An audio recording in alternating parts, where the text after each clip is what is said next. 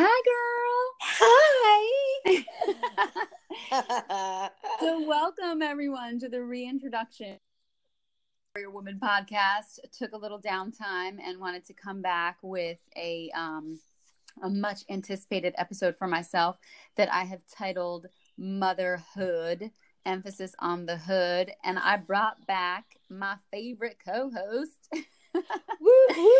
Melissa Jimenez. You heard her last time on our Cocktails and Conversation edition, and I thought who better to have on the motherhood edition of Warrior Woman than one of my best friends and fellow mama.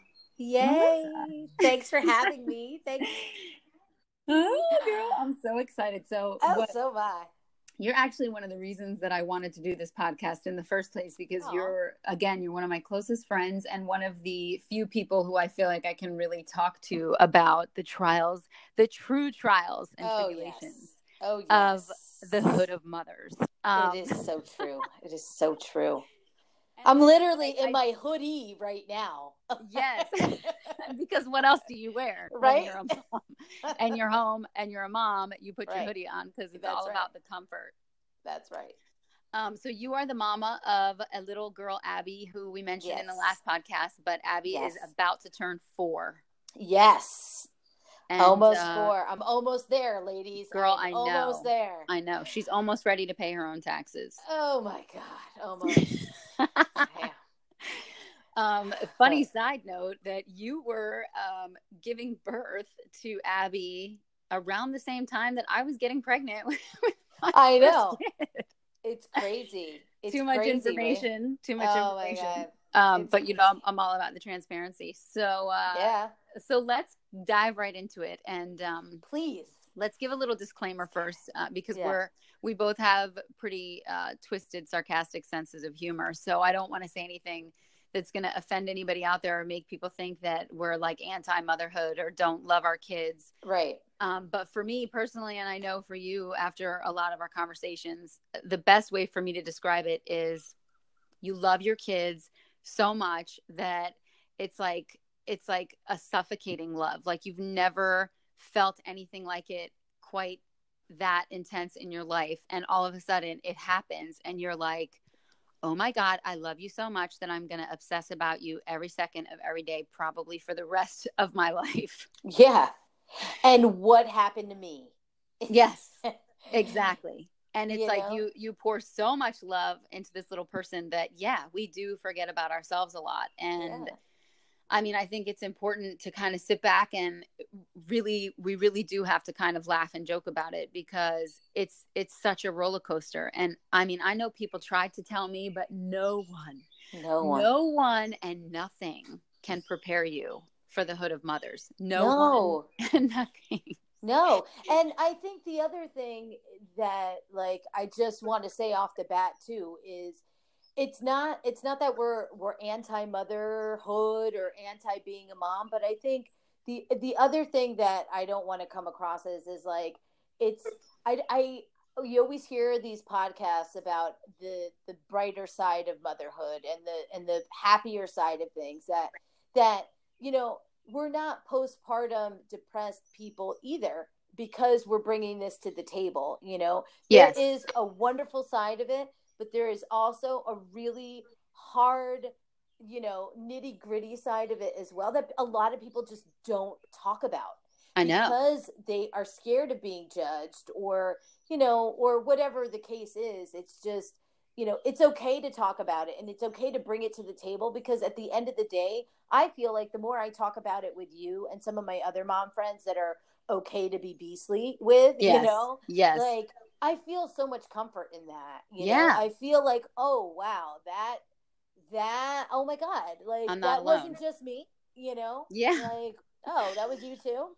Yeah. Wow. And I'm not crazy, because my kids drive me crazy sometimes, Mm-hmm. I mean, even going back to what you said, the whole postpartum depression thing, like I straight up dealt with some of that. And I've talked about before how I didn't have it with my first one, but after my second one was born, I definitely experienced it, and it sucked. Like, it was dark and it was crazy. And I joke around now because I'm like, God, put me in a high school, and anyone who's even thinking about getting pregnant, talk to me, and I will totally make you change your mind. Like, I'll be the best birth control, because I can totally relate to and not be afraid to talk about really the dark, hard side. You know, they give the kids like the sack of potatoes or whatever to walk around with. It's like, no, you're like, girl, please. That's take the my least kid, of your worries. my house, the kid, the house, and all the other stuff for like a full week, and then come back. And we'll see how fun it is. Yes, I know. You know, it really does get it. And funny that the podcast is Warrior Woman, because it straight up takes a warrior. Whether you're a single mom, a single dad, or co-parenting, whatever it is, it takes a warrior to raise. It's the hardest thing that I have ever done. I mean, it's like, and it's so different than when our parents did it, you know, like, oh yeah, it's so different, you know. And I feel like we have so much to shield them from now. I mean, you know, it's like, it's so much harder because everything is just in your face. And I feel like for our parents, girl, like, what did we have growing up? Like 15, 20 TV channels. I mean, you know, and you were lucky if your parents could afford HBO. So it's like, what were you really seeing? And now, you know, you really truly cannot even turn on the TV. I mean, my 3-year-old like sees a Victoria's Secret commercial and he's like, boobies. You know, you know, like, and I totally try to be like, yeah, boobies, buddy. Boobies feed babies. Yes, exactly. You know, because you're like, oh my God, I just ruined him for life. You know, but I know, but seriously, I mean, there's nothing that they don't. It's true. I know. And it just puts one more thing that we really have to be like aware of as parents, to be protective of our kids. And it's so hard to maintain the innocence of a child in this day and age. And I can't even imagine what it's going to be like for our kids. You know? I mean, that's just, I could only imagine. I think the pace that we live in, like our life pace, is in full, like, jet speed. Like, things happen so fast all day long.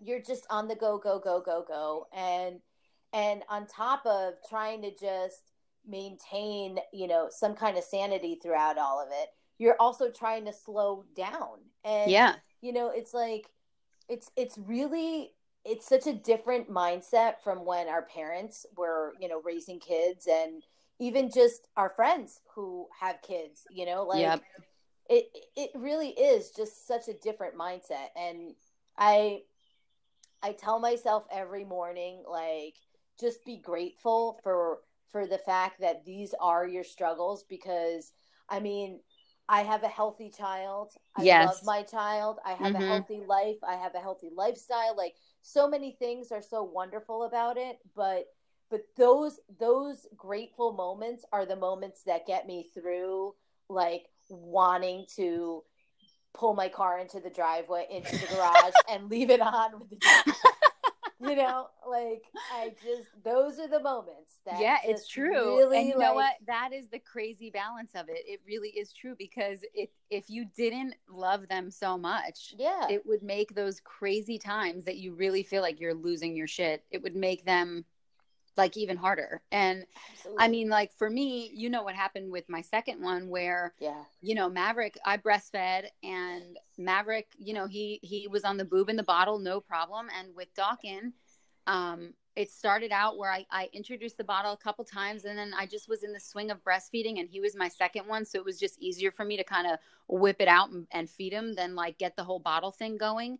And when it was time for him to start daycare, I tried reintroducing the bottle, and he was not having it. And I was blindsided by that. I mean, these are the little things that you just don't see coming, and people don't understand. And especially, I mean, like, you know, that's, I think, what really contributed a little bit to my postpartum situation. Because all of a sudden it hit me like a ton of bricks that I was just like, oh my God, I am the sole source of nutrition for every meal for this child. Like, I felt totally strapped. Yeah. You know? You're like the lung, Yes. like Yes. you And are there's a like part of it that's so beautiful. And then there's a part of it that was just like, oh my God. I just felt completely like deflated of just myself and any time for myself and whatever. And even now it's so tough because I was joking with my friend the other day, like half joking, half serious, that my second one is 15 months old now. And Ryan and I, my husband and I, have not done a single thing together, just the two of us, since Dawkin was born. And not because we haven't wanted to, but literally every time we try, one of our kids gets sick. And I mean, like legit sick, like yeah. high fever, and we have to cancel. And, so it's become this thing where it's like, oh my God, I can't, it's so hard to just reestablish my life and even a minute to get out of the house with Ryan, Yeah. And I think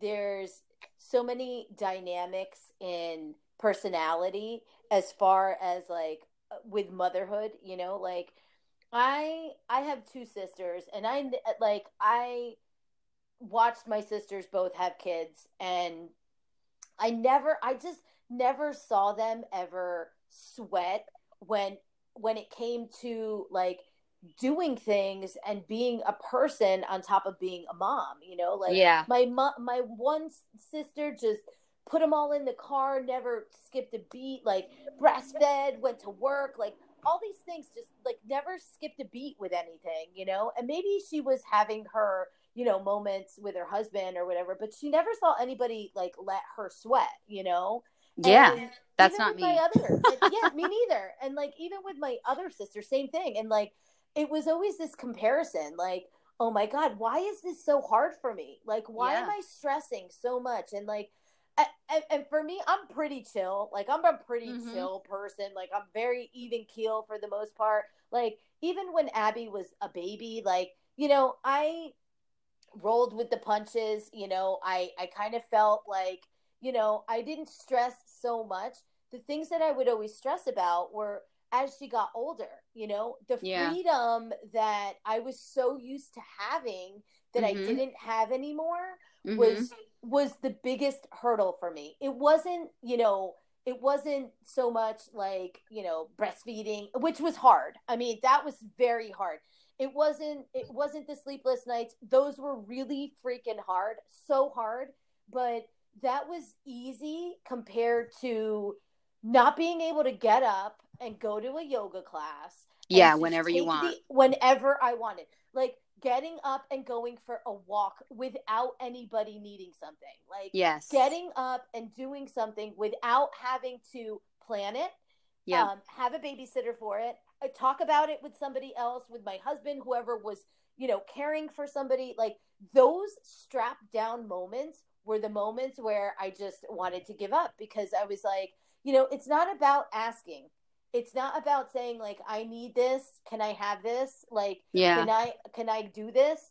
It was like, why doesn't somebody just do it and ask me, like, and tell me, why don't you go and do something for yourself, because I can see how stressed out you are. Like, yes, I know. And know? that brings us to another really good thing to talk about, which is just that, like remembering that you have to find time for yourself and how hard it is sometimes to ask for help. And I really realize why people say it takes a village to raise a baby, because it does. It does. I mean, when does. you don't have a good tribe of people around you for help and support, it can be just ridiculously overwhelming, because it is almost impossible to find time for yourself. You have to seriously make a humongous effort to carve out some time for yourself.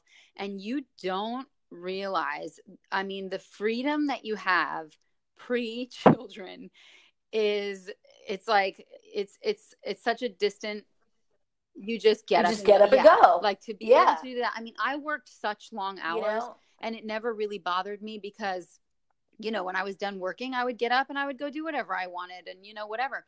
But now it's like, exactly. I'm like, I can't work these hours anymore. And I had to cut my hours. And even with cutting my hours, there's still not enough time in the day. And I still feel like thank God for Walmart grocery pickup, and Target right by me started doing it, because girl, the weekend comes and I'm like, do I really want to go to the this is my out. This is my big out, going to the grocery store, So let me just go get that Target pickup. When did this and become try the to norm? make time to go do something like sit at a restaurant by myself and, let somebody else feed me.